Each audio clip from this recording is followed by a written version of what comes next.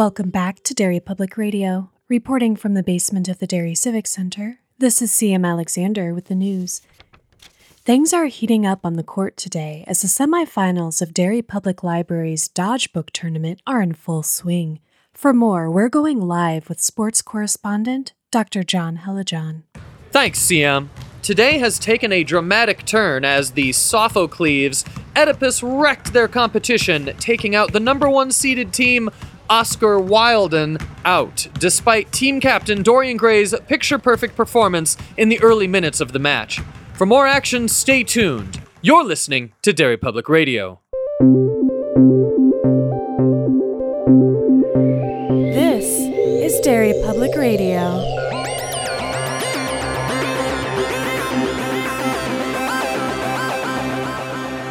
Welcome back to Derry Public Radio, a bi-weekly Stephen King Book Club podcast. I'm one of your hosts, Joshua Kahn, alongside CM Alexander. Hello, everyone. And Benjamin Graham. Hey, constant readers. And today, we are going with part 2 of our March Madness, antagonists versus protagonists. And today, we are doing the antagonist bracket.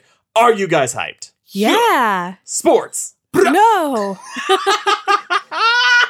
Okay, so we had a lot of good discussion last time about our protagonists, and I'm very excited to get to the finals matchup with them. But of course, you know, we have to go down the other side of the bracket. We got to go through our antagonists, and neither of you have seen what this bracket turned out to be like. So I'm really interested to see what you guys think of some of these matchups. I'm 1,000% more excited because everyone knows King villains are so much more interesting than the heroes. Yes. We had there's one honorable mention that did not make the bracket that had a really hard time keeping them off the bracket. The flying Annie Wilkes so CM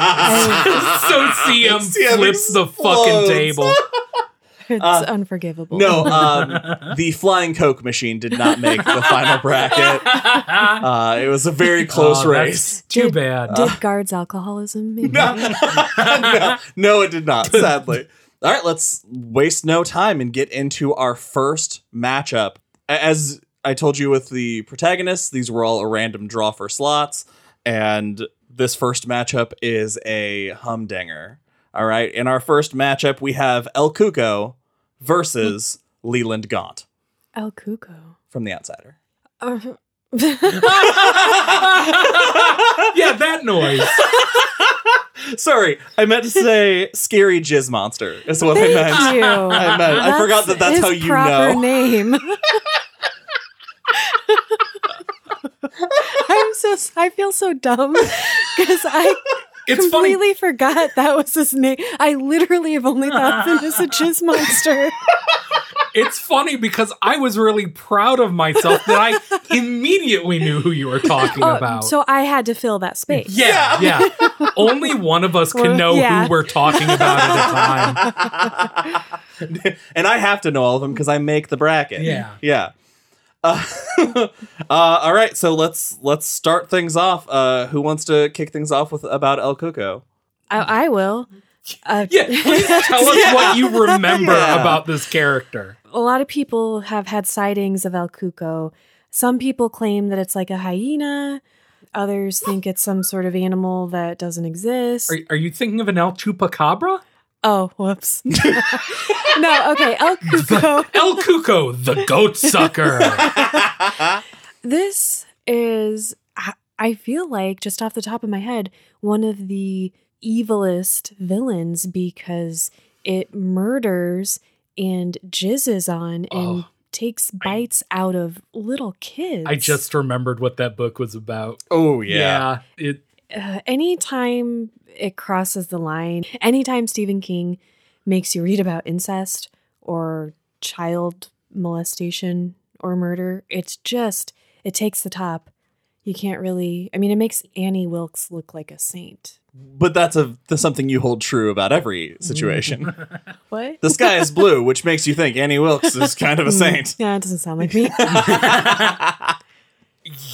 Yeah, my immediate thought was just like him as a monster. Switching bodies and stuff. Cool that is cool.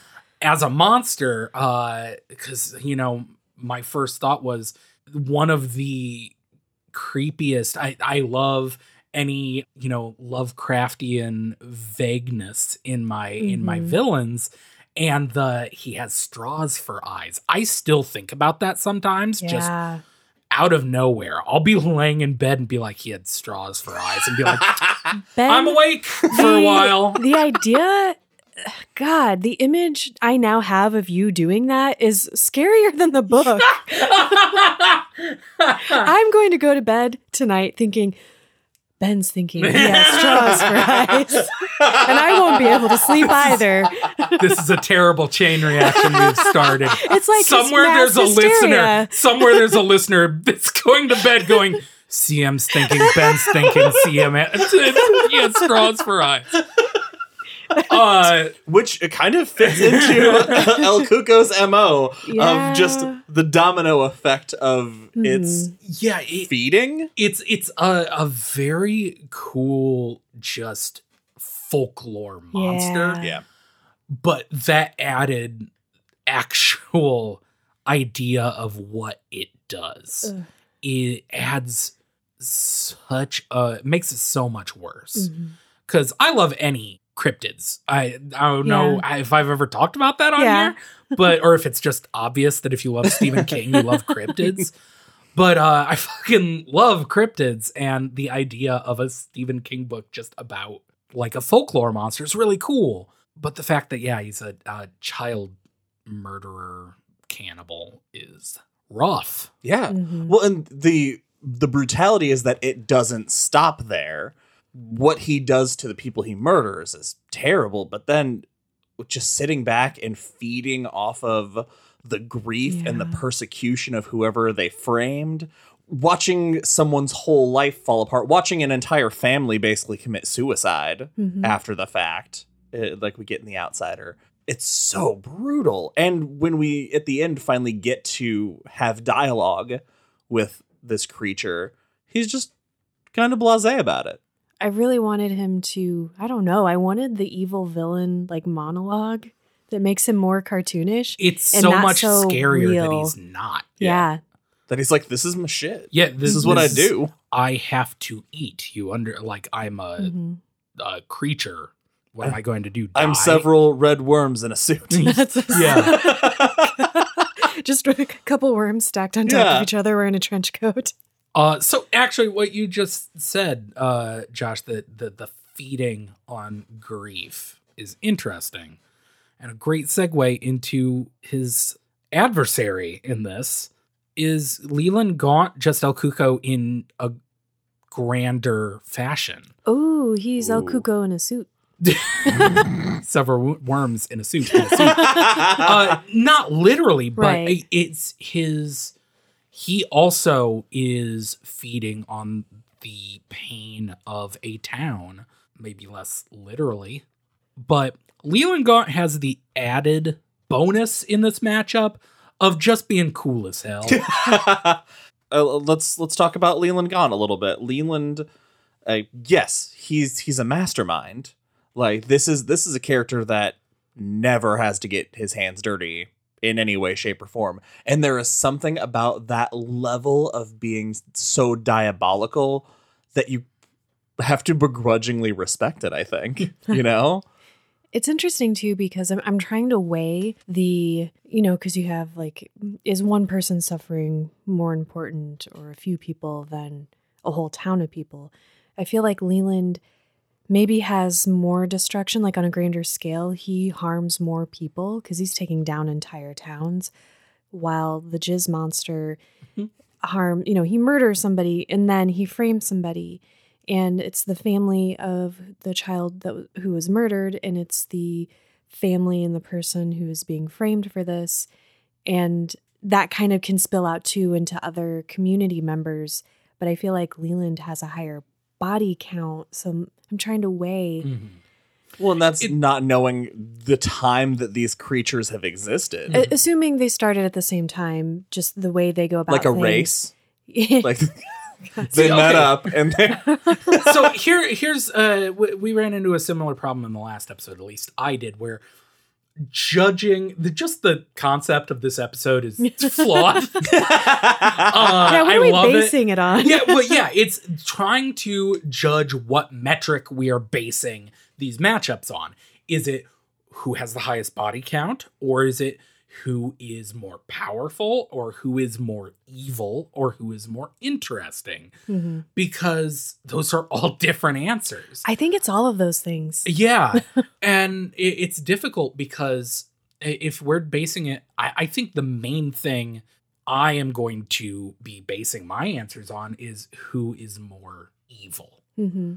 I definitely have a definitive answer for that. I do think. too. Well, let's also keep in mind that when all's said and done, the last matchup of this bracket is Good best versus evil. protagonist versus Dang. best antagonist.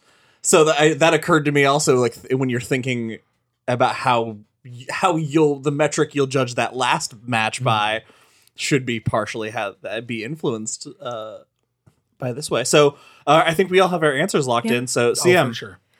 I'm going to go with Leland Gaunt because the Jizz Monster, as horrible as what he is doing is, his approach is more like, I'm doing this to survive, which is not an excuse. It's not good, but he's not doing it purely for the, joy of being horrible.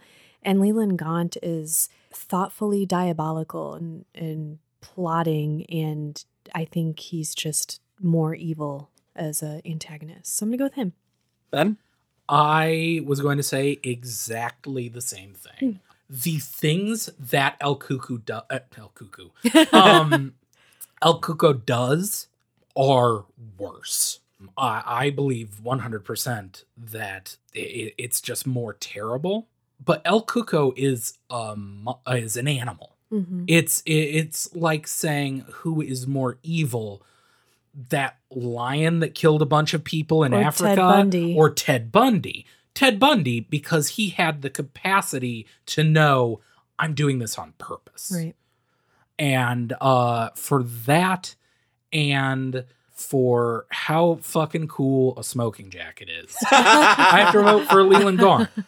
It's decided. My vote was based on who had the best of Elise.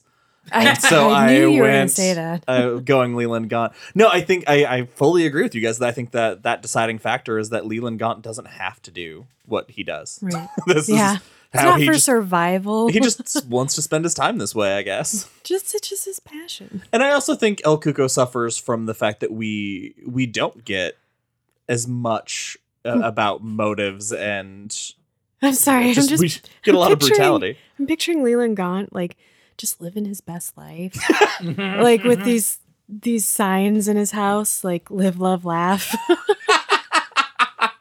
All right, it's time for our next matchup. And Ben, we're going to start with you on this one. This next match is Rainbird versus George Stark. Ooh. I'm so glad it wasn't Annie versus George. Thank you. The higher power. Jesus, this is a fucking powerhouse match. I'm already noticing how much harder the antagonist bracket is. Villains are always more interesting to talk about. I don't read King books for the heroes. I read it for the same reason I love Batman. He has the coolest villains. Mm-hmm. Okay, so goddamn Rainbird. I find this so hard to talk about the characters divorced from each other. Because, especially in this instance, because like I said, they're both just fucking powerhouses. Rainbird is death incarnate. He is just a machine that the government turned into a machine. He's a man that the government turned into a machine that only cares, is single-minded, he's basically the fucking Terminator, but a person. And the lack of interest in what he does is so upsetting. That he does these things and he knows that he's doing these things and he knows they're not good things to do and he just doesn't fucking care. It is chilling. Also, the whole thing with him that he enters rooms and no one notices. Mhm. Yeah. Also That's super cool. stuck with me really That he goes bad. dim. Yeah. Yeah. He has straws for eyes. Rainbird, what can he's fucking James Bond if James Bond was a terrifying sociopath. Mhm. Right. Well, and I think one thing that makes Rainbird so brutal is every time you think you have discovered like the depths of his depravity, he does something else that's either worse or more surprising. With the improvised moment in the blackout, Mhm. that caught me completely off guard. I would never have expected a level of elegance Mhm. from this character who has been so brutal and cunning. It took me by surprise. The most terrifying thing about Rainbird for me is, and I feel like it's going to come down to this probably with all of our antagonists, the intent. Mm. When what you're doing is this terrible, awful thing, but you're not doing it for, I'm putting quotes around this, a good reason. It just makes you that much scarier. So he definitely has that going for him. Yeah, he works for the government. And that sucks. But technically he does, but he already has in his back pocket how to take it down. So Oh, that's a good point. he's working for the government as long as working for the government suits his interests. Yeah, he's not Which that is bad. also something that's wild about Oh, Rainbird, like that's- the level of control he has over just his whole destiny, basically. The complete lack of any sort of loyalty to any person, concept, nothing. He's dead. Yeah, He's nothing dead. nothing is sacred. You guys said something interesting that made me think about this too. The level of control he has over himself and everything in his world indicates to me that he could probably resist killing. And he is choosing to do this. He might be someone who kind of has like that compulsion, but he could control that, and he just doesn't because that's how much he does not value other people. For sure. I do not think he is like a serial killer where he started doing this job because he Mhm. wanted to kill. I think it's just killing something he's really good at. It's a hobby, not a And- need. Yeah. Well, and in the way he's kind of the embodiment of that saying of the only two can keep a secret if one of them is dead, because we see him like when he shows up in that dude's room and he's like, tell me everything you know about this project, and then kills the guy. And imagine how many times he's done things like that over his career, where killing people in some points is just an assurance to make sure nobody knows that he knows this. It's like getting out a new toothbrush. Yeah, Not anything that I've got to you go think about murder or- my old toothbrush. Yeah. Because somebody might tell him about my teeth. All right, let's jump over to George Stark. George Stark is amazing. Like George Stark is a thrill ride of a villain. Like if Rainbird is a museum and George Stark is an amusement park. That is a fascinating. I could go the rest of the episode unpacking. Yeah. I think, yeah, that's astute. I love that. It's the amount of creativity, the amount of flair, he can completely disregard most of the rules and logic because he thinks 1 or 2 steps ahead and he isn't real. That's also gambling with your existence when you don't actually exist. Pretty easy to do. I'm fascinated by George Stark's motivation because I think in some ways that gives him an edge because he is motivated by his need and drive to survive. And I think that might in some ways, antagonist-wise, just give him a leg up. There's a lot at stake for him, more so than for Rainbird. And the other thing, like you guys just said, George is fun and I love him. I would hang out with him even though I knew it was a terrible idea. I would go nowhere near Rainbird. This is why I said I find it so hard to divorce these two for me, talking about them in contrast to each other.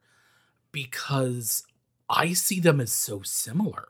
George Stark is equally driven.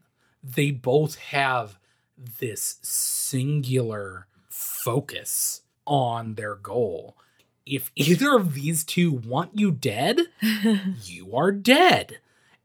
And so, like, trying to, I know we spent 3 minutes just a little bit ago talking about how judging them by how evil they are makes the most sense. But these two, it's who wins in a fight. I would watch the fuck out of that fight. Exactly. Jesus. It would be fascinating because they're just both unstoppable. They are, it is the unstoppable force, unmovable object. How could either of them win? Which, honestly, in this fan fiction that I'm writing right now in my brain, they don't. They team up. It's a buddy cop movie. And they become the fucking Vega brothers and go around doing murders on Hell yeah. people. Ben, when you're done with that book, can you write my George Stark, Annie Wilkes love story? I actually already have that in a notebook. Good. Buried in my backyard. It's too unpleasant. No one can read it. It's too unpleasant and horny. It uses the words proud flesh in a number of contexts. Oh. Wow. So who would win in this fight? Well, all right. So what I was going to ask you guys this question, but I'm just going to answer it myself. And if you guys want to add into it, you can. Because that's how I've decided I want to do this. I thought if somebody were to ask me to think of a George Stark scene and think of a Rainbird scene, what scenes would immediately come to mind? And for Rainbird, it was the improvised scene pretending to be scared of the storm and all of that, like, emotionally terrifying manipulation. When I think George Stark, I think, well, he pushed a dude's a thumbtack through someone's tongue into a wall, cut their dick off, put it in their mouth, and sliced the fuck out of them, and wrote in blood all over their apartment. And that's just like, yep, that all happened. Yeah. That's when I think of them at a knee-jerk response. Do you guys have different thoughts of, like, if you conjure these characters, the first scene you think of? I don't even think of a scene for Rainbird. Rainbird is such a blank slate of a character. I think of Rainbird and I just think of the feeling of just void. If that makes sense. Yes, because I feel the exact same way. And I was just thinking, I actually feel that way about both of them, but slightly different. So for George Stark, I think of just sort of everything about him, just his persona, that feeling he has about him that he gives me when I read that story. And when I think of Rainbird, in my head, it's almost like he's described when he's walking into a room. It's like this dim space in my head for him. It's, okay, here's what I think of. George Stark is, you exit a hotel elevator into a hallway covered in blood. Mm-hmm. Rainbird is, you exit a hotel elevator, you are expecting to walk into a room full of blood, and there's just a guy staring at you. Both very different kinds of unnerving. Yes. Yeah. All right, I think we've said all we need to say. Ben, we're gonna go to you first. We've said a lot, and I have not come any closer.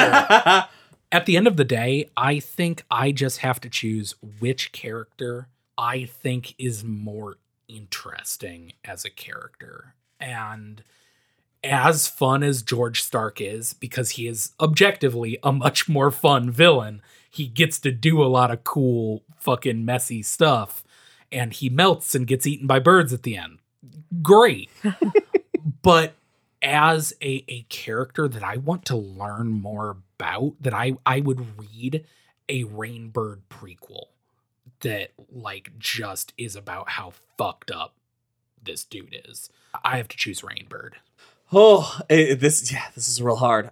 God, Rainbird is so fucking evil and so great. And I think we talked about it in the Firestarter episodes that we want that. I would read so many stories about Rainbird shit. But I think George Stark it's the overly dramatic murders that really we know how much I love a high body count. It is very 80s movie. Yeah. 80s action movie death count. Yeah. It is the way that the variety in which he dispatches of people, and he does it. Like, you can feel the entertainment value he's getting from it, and how much fun he's having kind of staging it for people to find. And that just level of mania makes him so interesting to me and so great to read about. So I'm going to go with George Stark. You know, it's weird. I feel like I'm going to end up making all my judgments based on how much they enjoy their job. Because as you were talking, I realized, like, because I'm going to have to go with George because he's so fucking cool and fun. But it's sort of the same thing with Leland Gaunt. You know, if you could just kind of change that a little bit. And yeah, he really takes pleasure in what he's doing. And it means something to him. It's not for survival. And George Stark also, you know, puts a lot of thought into the presentation and delivery system. He's a showman. He is. And I guess you got me. He beat a man to death with his own arm. That's I did do that. I forgot. That's pretty great. Poor Homer. Poor Homer. Before we move on, I got to say, that is the right answer. If I know I voted against it, but in reality, had you voted George Stark, I think I might have voted Rainbird just so that Rainbird could get the nod he deserves in this category. I was so on the fence. He just deserved the honorable mention. He really did. Good villain. Yeah, he deserved it not being unanimous.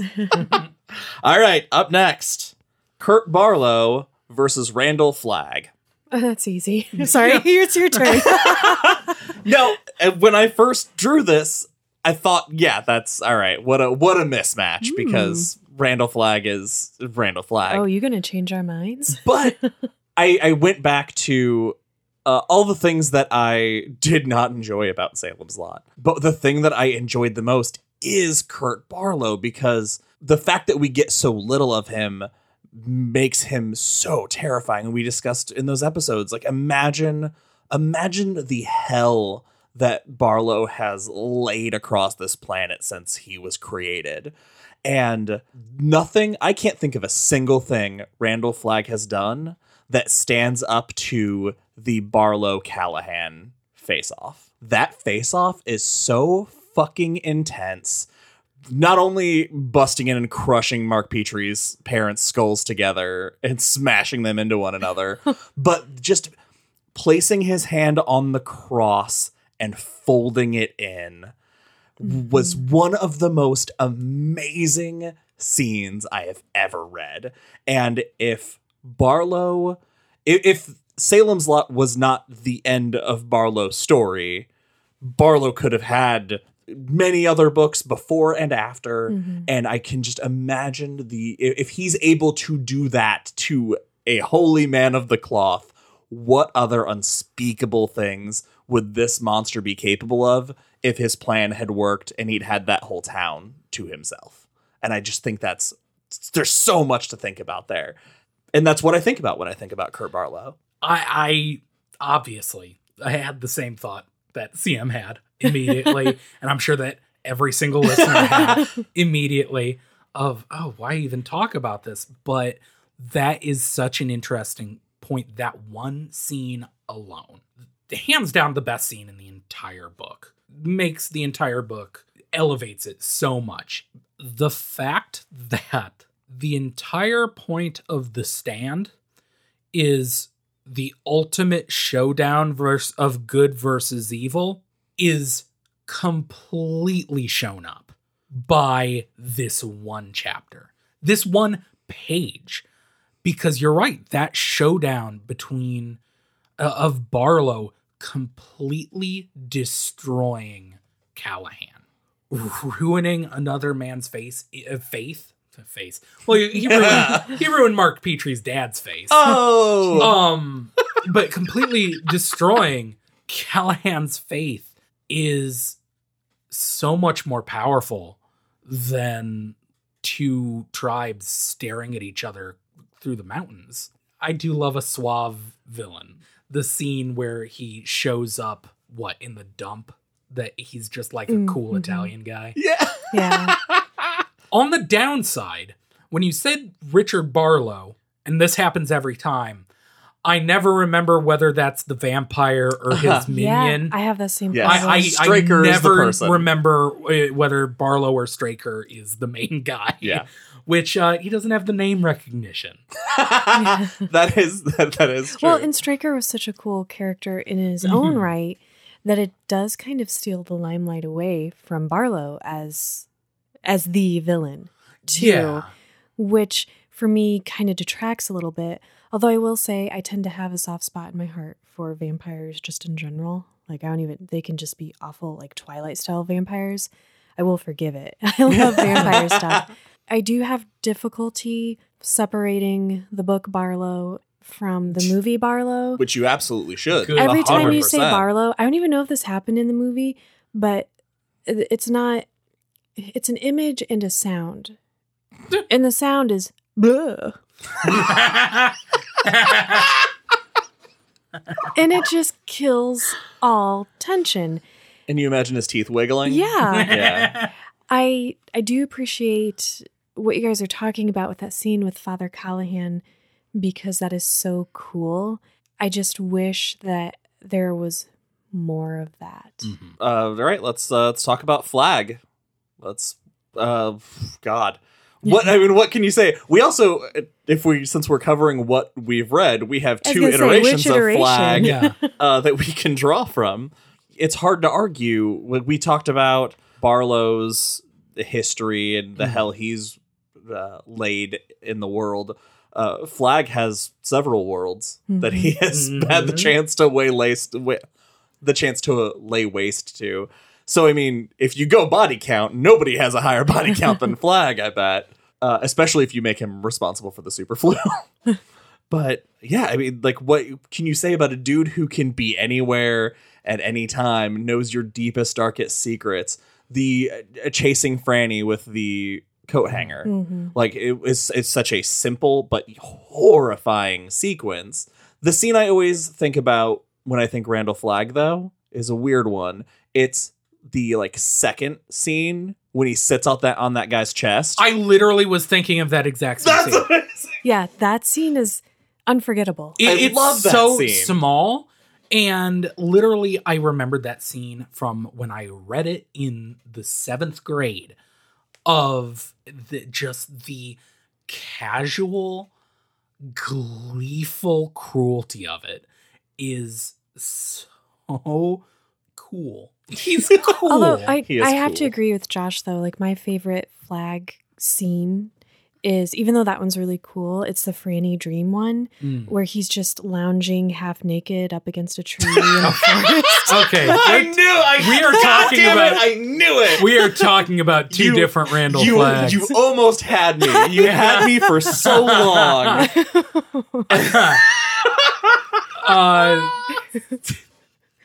Speak on that, CM. So, Alexander Skarsgård. No.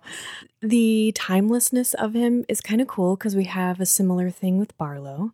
I threw myself off with my own joke. I can't remember. Do you wanna Honestly, talk- that's a good enough. Yeah, let's just leave it at that. Here's my thing about Flag. We have exclusively been talking about The Stand. That's not all. We're Correct. talking about Randall Flagg. If we're talking about Randall Flagg, we are talking about Flag the Magician. We are arguably talking about Walter O'Dim. Also, possibly, this is what I remembered what I was saying now. Yeah. Also, possibly Carrie's dad. We have ourselves shoehorned this character into so many books in that the he's books not that he's not in. right. Like, I think we could make a fair argument, Yeah. but he's such a cool villain in that he has, you just think of him that way. You think of him on this really huge grand scale. Barlow is just one book. It's Flag is the second, first most arguably most important villain in the multiverse. You just can't compete. You can't. I would argue there is a point of contention that you could make. Think of how much Randall Flagg we have gotten over the course of everything, even counting all the things that we haven't covered on the show, but we have individually read. Now, how many times has Randall Flagg fucked up? How bad is Flagg at what he does? For somebody who can read people's minds, can teleport pretty much anywhere, the dude has fucked up nearly every opportunity he has ever had. True. He had Roland at his mercy at the end of the first book. Spoilers. But he's still going. Barlow fucked up and died. He fucked. It only took the one time. Yeah, here's the thing. Flagg has fucked up and died in incredibly stupid ways at least twice. Just off the top of my head, true. He has two of the dumbest deaths in King's Ovra. Like, I don't want to spoil anything, but book 6 or book 7, does it happen in? Either way, it's sad. It's embarrassing. It's embarrassing. But because I think that Flagg suffers from the downfall of, or I guess I shouldn't even call it the downfall because it's the reason I picked George Stark. He suffers from the same, just really needing to flourish. Yeah. But the problem is that Flagg has such a grander stage that his fuck ups are so much worse. He takes it too far. He That's does. a good point. His flair for the dramatic gets him, sets himself up for failure. His pride is the reason he will never succeed in killing the whole world or taking over the whole world, whatever his fancy happens to be in whatever plane he's currently in. Meanwhile, Barlow, again, I know I've talked about this scene a lot, but just to go back to it one more time, he destroys Father Callahan's faith the first time he meets him. He doesn't have the omniscience to read Callahan's mind and know his whole history. He hasn't teleported around watching him do all these things. He shows up and breaks this dude down in 6 minutes. And it's also so personal. Yes. Everything Flagg does, like you said, it's a grand stage. Everything he does is the end of the world, the end of existence. It is all so over the top. But Barlow is just, he could show up. I don't know. Eyes of the Dragon Flagg, he just wants to rule the kingdom. He just wants to control the king. He wants to not catch an arrow through the eye. And he fucked that plan up. Who are you guys voting for? Are we ready to vote? I go first. I feel like I've made my stance very, very Have clear. you made your stand? I've taken my stand, and I'm voting for, obviously, Randall Flagg. Yeah. CM? Thank you. Yeah, Randall Flagg. Randall Flagg. Jeez, Josh. I really had you for a second.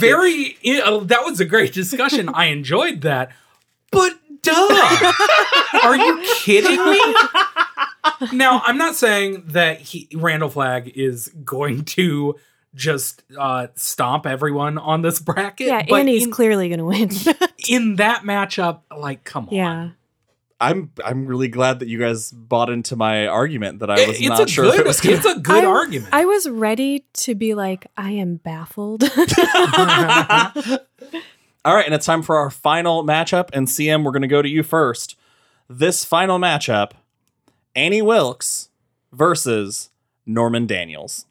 Oof. Oh, wow. Oof. Oh. I saw that matchup. Oh, no. And I was like, these are, okay, bad, kind of easy. Last one, I was like, fuck me, man.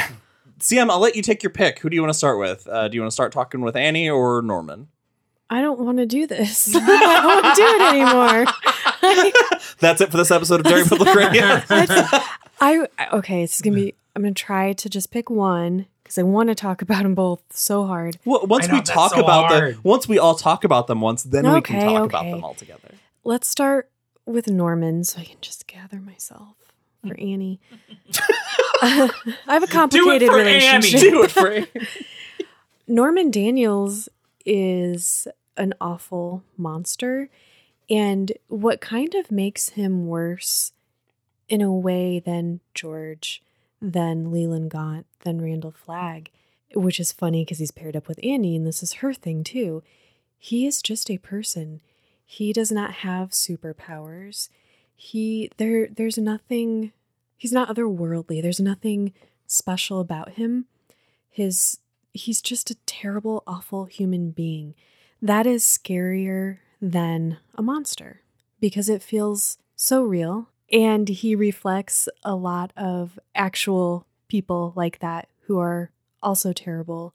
And you can't escape into a fantasy world with this fun villain. He is not enjoyable because there are men like that who treat women that way. I don't even know what else to say about him. Well, something that fascinates me about Norman is he's brutal, he's violent, he's terrible.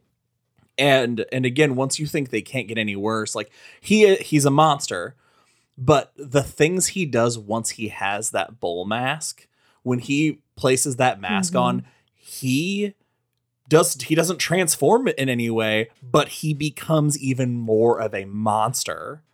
There's a point deep enough in Norman that even he had to have permission to hide from himself and let out, and that mask gives him that permission.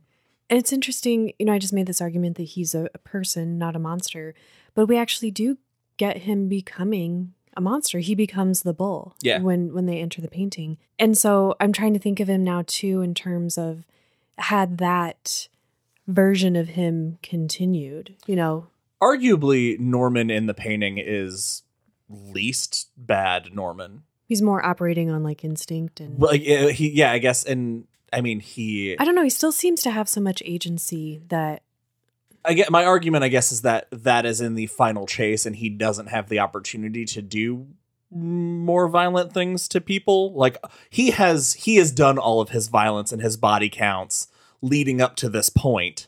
And for when he is in the painting, he doesn't really but he'd bust out of there. He wouldn't even try to take the mask off. He would just be content being that thing. If he could escape the painting and be that monster, he would stay that way. Yeah, absolutely. Google 40% of cops. 1312, fuck this guy. What about Annie? Ben, what do you think about Annie? Annie, it's awesome. This is going to be a case of it's very hard for me to divorce the book from the movie, obviously, because Kathy Bates is a goddamn national treasure. Yeah. It says something that she is just like CM said about Norman. She's just a woman. She's just a human being. And I put her on the same level of iconic villain as Randall Flagg. Like the fact that I almost want to say, like, what is there to say? It's Annie Wilkes. The tension and also just to not just go off about how fucking good the book is, the writing, the slow dread, the escalation. It's a good book. It's a great book. The thing that makes Annie so scary is the flip. She is completely nice. You're having a great conversation. You're hanging out. You make a joke, barely a joke.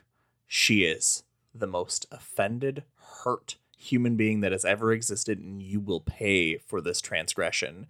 And there's no backpedaling it. Like you have no idea where the line is, but you're gonna cross it.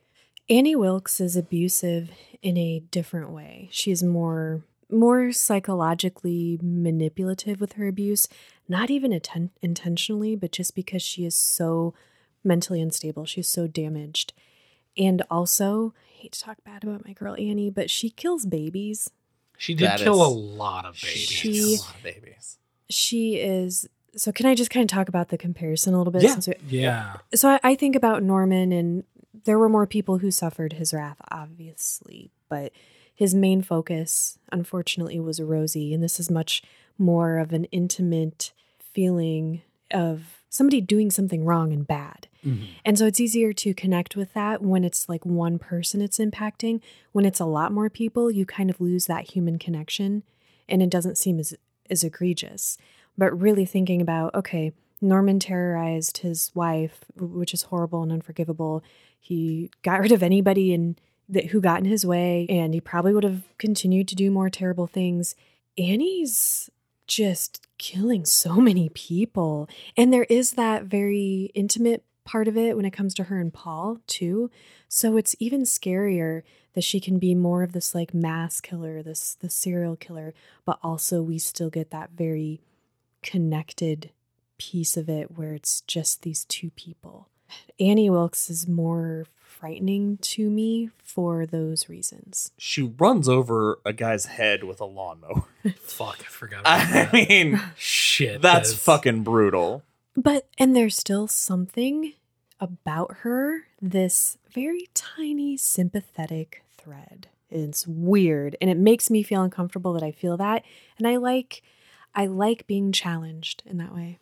It's Norman is so repellent and so evil and so obviously like has no redeeming qualities whatsoever. It's easy to think of him as kind of a one-dimensional villain. He is just a force that is,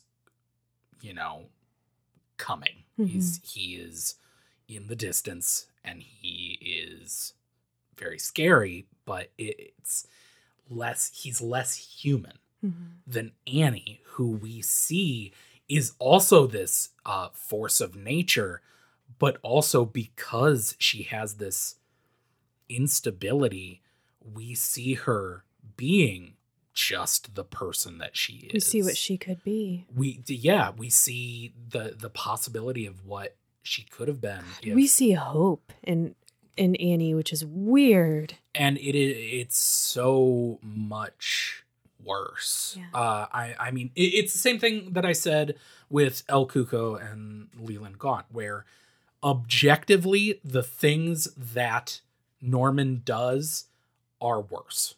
I do believe that he is, if we're talking about who's the worst person, Norman wins hands down. But who is the better character? Who is the better villain?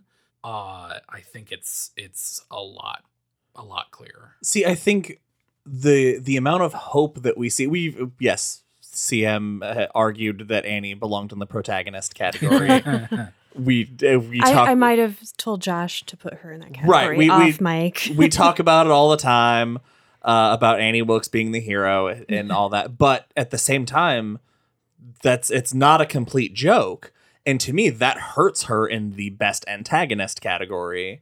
That she arguably is not always a brutal antagonist. That she is, she's just mentally ill and kind of a sociopath. That like her Angel of Mercy stuff, killing all these people, and the only reason that she treats Paul Sheldon the way she does is because she's his number one fan and she needs that book out of him. Like, it's entirely selfish motivations for her. But yeah, there are times where we see, like, had she gotten help, had she been like given medication and therapy and stuff, there's a chance she could have been just all right. Norman leaves a man bitten to death, tied up in his apartment. He bit his penis off. He's also a jizz monster. He's also kind of a jizz monster. The brutality. They call him an excreter. Oh, God.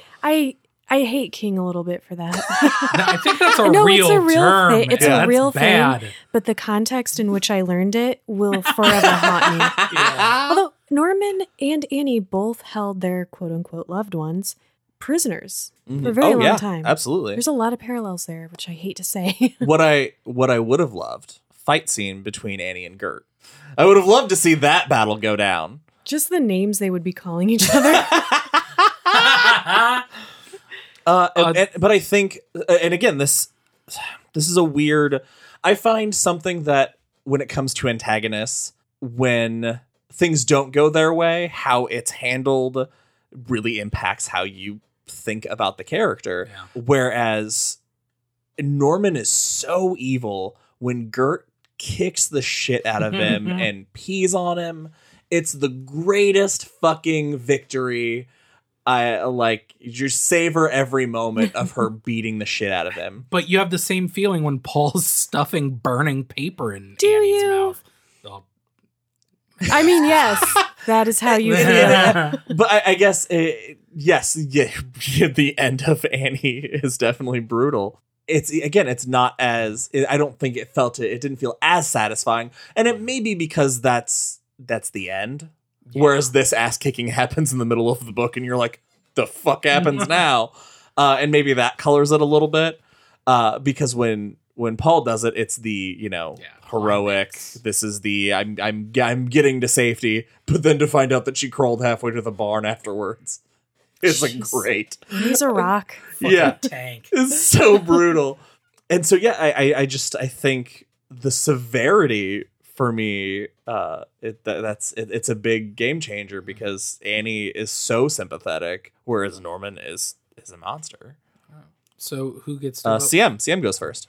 You make a very compelling argument, Josh, for Norman being a better antagonist just because the things he does are so egregious. Not just because I love Annie, I have to give it to Annie, though, just for the sheer, she killed so many people and she had that scrapbook. And if it was just Paul, Paul and the one before him, if it was just more things like that, she wouldn't seem as big of this bad to me. But because she has this incredible history of destruction behind her wherever she goes, and Norman starts, and I know there's more before that, but his is more so related to Rosie finally escaping him and his pursuit of her. Annie is, to me, more chaotic because it's just like, wow, you don't know if you're safe. She's just like, what's the rhyme or reason? She's just killing these sick people, and sometimes they're not even that sick. Norman, stay out of his way and you're safe. Don't be involved with his shit. So that makes Annie more of a threat to me. Ben? Here's how I'm thinking about this, because like we've said, there's really a weird amount of parallels between the two of them. Their methods and the madness. The only way I can make a decision between the two of them is to think of them as the movie Silence of the Lambs versus the movie Funny Games. All right, yeah. They are both about serial killers. They're both very good, in my opinion. But I would watch Silence of the Lambs again. You know what I mean? Annie Wilkes and the book Misery as a whole is so good. Every single aspect is just, it sucks you in and is gripping, well told, and Annie is just like a quintessential King villain, and I will return to that book over and over again. Rosematter and Norman is a terrifying villain, and he is every bit as awful, and like I said, what he does is worse, but it's too real. It is too uncomfortable. I read the book once and it is very good. And if I ever decide to go back and reread Rosematter, I think it will be a struggle because it's a difficult read. And so for that reason, I have to vote for Annie Wilkes.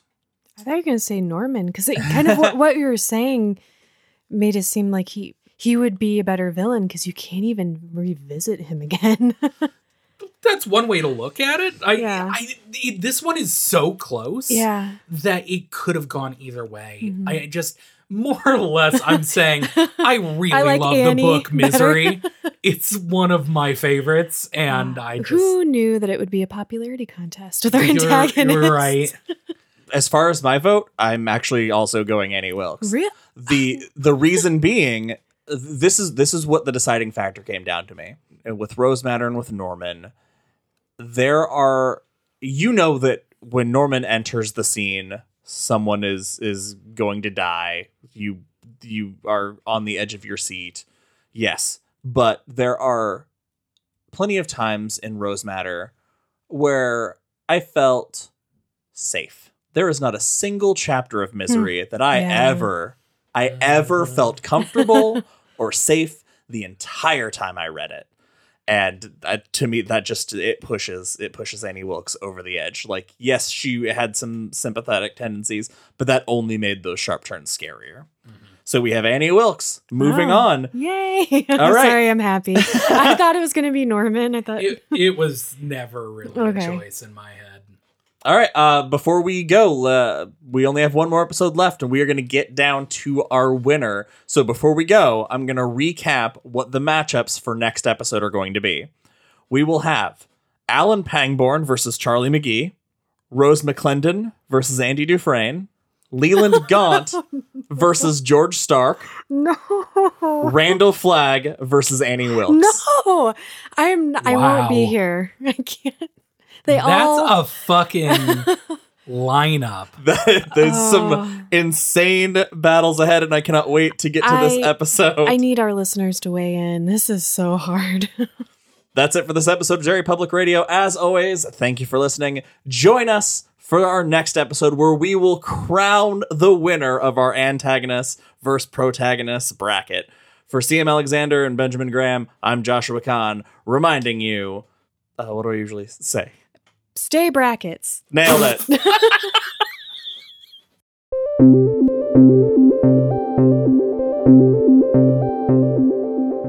Hey everyone, CM Alexander here. Thank you so much for listening to March Madness Part 2. We hope you enjoyed it. As always, please find us on social media at Derry Public Radio or send us an email with your brackets at derrypublicradio@gmail.com.